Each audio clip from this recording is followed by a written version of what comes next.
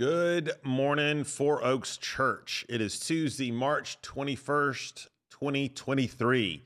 So glad you've joined us for this round of our pastoral devotionals. As you can see, I am in my big orange, my big UT Tennessee orange, because the Vols find themselves in the Sweet 16 with a Thursday night game in Madison Square Garden.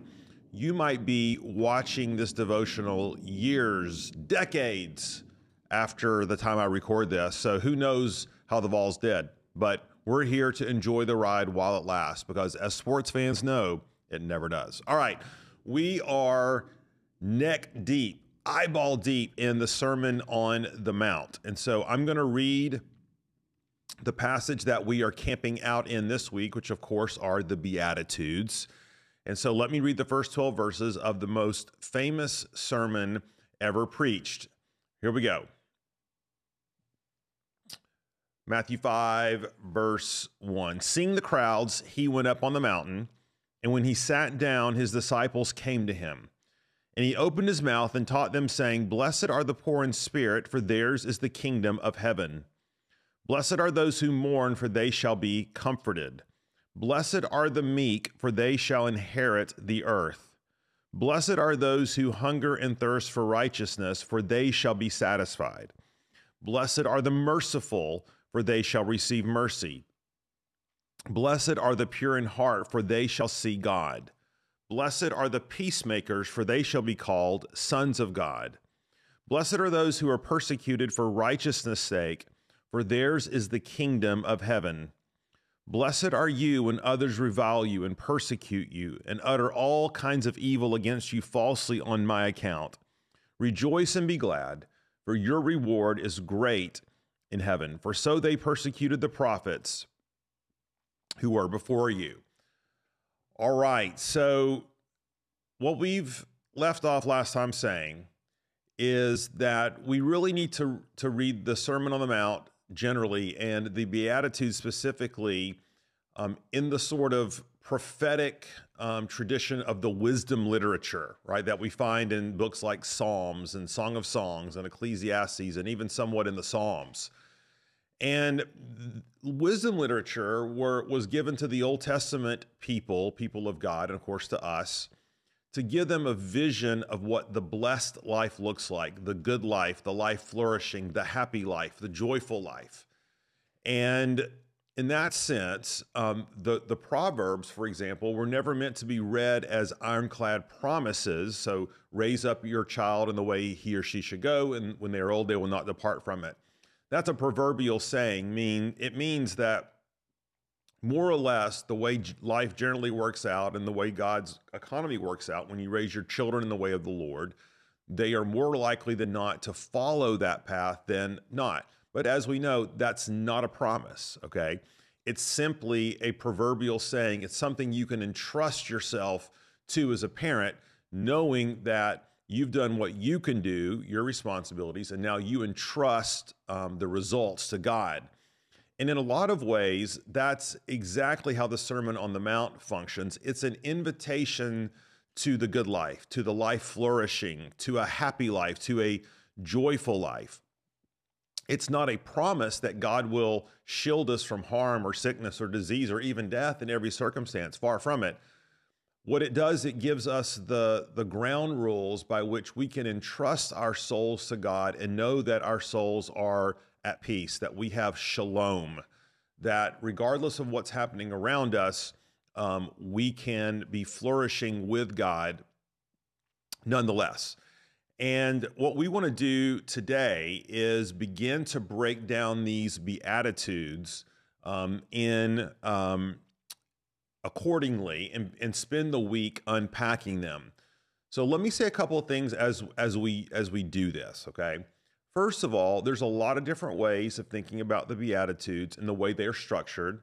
There's a lot of different ways to teach them, a lot of different ways to preach them. So for example, several years ago, maybe 4 or 5 years ago, we preached through the Beatitudes as part of a summer series.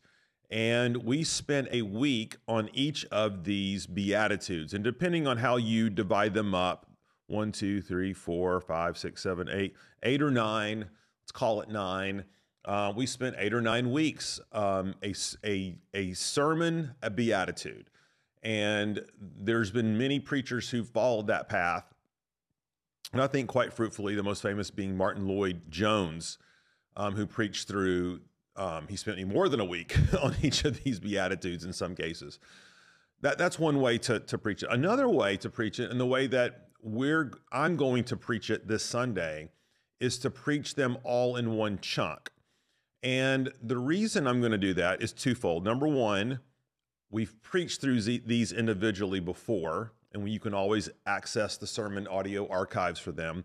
But two, and I think this is the more important reason, is that when they were originally delivered and when they were originally given by Jesus and recorded by Matthew, they were meant to be absorbed in a sitting. They were meant to be absorbed as a whole.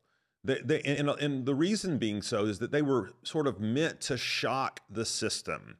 They were meant to be the spiritual smelling salt, so to speak, to awaken us to the reality of who we are, who God is, and where true life is found. And so sometimes when you only preach through these one at a time, you can lose that sense of shock. You can lose that sense of awe. But in fact, that's what they are. They're just like a machine gun of how would I say this? Theological arrows into our hearts, right? Blessed are the poor. Blessed are those who mourn. Blessed are the meek. And all of them run so counter to how we would think about life and things from a secular standpoint or a carnal perspective or a worldly or fleshly perspective. They incite us. They spur us. They get us to ask questions. They sort of spur us in our hearts into action and thinking and prayerful consideration. So that's really the most important reason why we're going to, this coming Sunday, preach them all in one lump. Now, what we do have a chance to do this week leading up to the sermon is to do a little more individual work. And today what I want to do is talk about a couple of different ways that we could think about dividing up these 9, some people say 8, others say 9 beatitudes, okay? And remember, one of your assignments was to be reading the Sermon on the Mount and the Beatitudes over and over, just like you would a psalm, just like you would a proverb.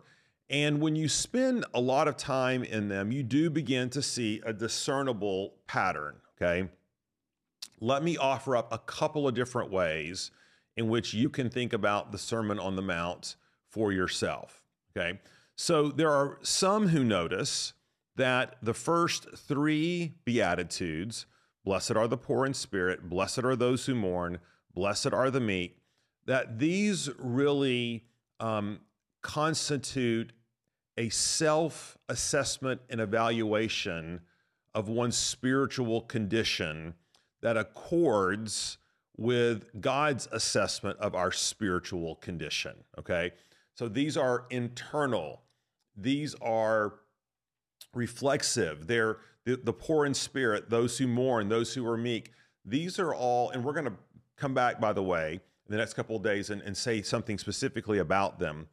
But these are all beatitudes or blessedness or pronouncements of flourishing that get us to look inward, that get us to look at our souls, our hearts, ourselves, and to make an honest assessment of who we are, and that we are fundamentally people in need. We are fundamentally people in desperate need of grace. We are sinners. We are prideful people. And the Beatitudes are saying, first, start with yourself. Start with your heart and look and do an honest evaluation before the Lord of who you are. The 4th beatitude, blessed are those who hunger and thirst for righteousness, for they shall be satisfied, some would say is sort of the linchpin of the Beatitudes. That in other words, these first three Beatitudes involve an assessment of self, and this linchpin is sort of the fruit of that self-assessment. That those who truly know who they are, okay, begin to have a deep hunger for the things of God. they begin to have a deep thirst for righteousness. And as they have that hunger and as they have that thirst, their gaze begins to go from a right assessment of themselves to a right assessment of how they are called to engage other people. So this fourth beatitude links these first three with these next three, okay? And so the next three are all ones that have, in a sense, a behavioral outcome, okay, or a behavioral outward focus that come as a result of an honest self-assessment. So blessed are the merciful, blessed are the pure in heart, blessed are the peacemakers. Now, what's interesting about all three of those is they all have a terminal point outside of the self, okay? So poor in spirit, mourning, being meek, those are all internal assessments and attributes. But when we're merciful, that denotes an object of mercy. When we are pure in heart, okay, that denotes our posture and stance towards others. When we are peacemakers, that speaks to how we are positioning ourselves in relationships, okay? So this is one way to think about, again, the sermon. 3 Beatitudes, having us self-assessing inside. A 4th beatitude, which is the linchpin, which leads to this desire to please the Lord, and that these next 3 are all outward manifestations of those first beatitudes, okay? And finally, what we find in verse 10 and 11 are the outcomes of us living and embodying these beatitudes as it relates to the world, okay? Blessed are those who are persecuted. Blessed are you when others revile you and persecute you. So here's the sequence then. Proper self-assessment before God yields a posture towards God of wanting to please him, which then results in outward action towards others, as those who are impure at heart, those who are merciful, those who are peacemakers, which in the end, they live happily ever after. No. Which in the end may very well result in persecution, which may very well in the end lead to reviling and slandering, okay? And here is where our element of faith engages in this, right? How is that the good life? How is that flourishing? Well, in the kingdom of God, knowing that the kingdom on earth is temporary, it's fading. The people who persecute us, those who we are trying to please, those people are fading. But God's kingdom, God's economy, God endures forever.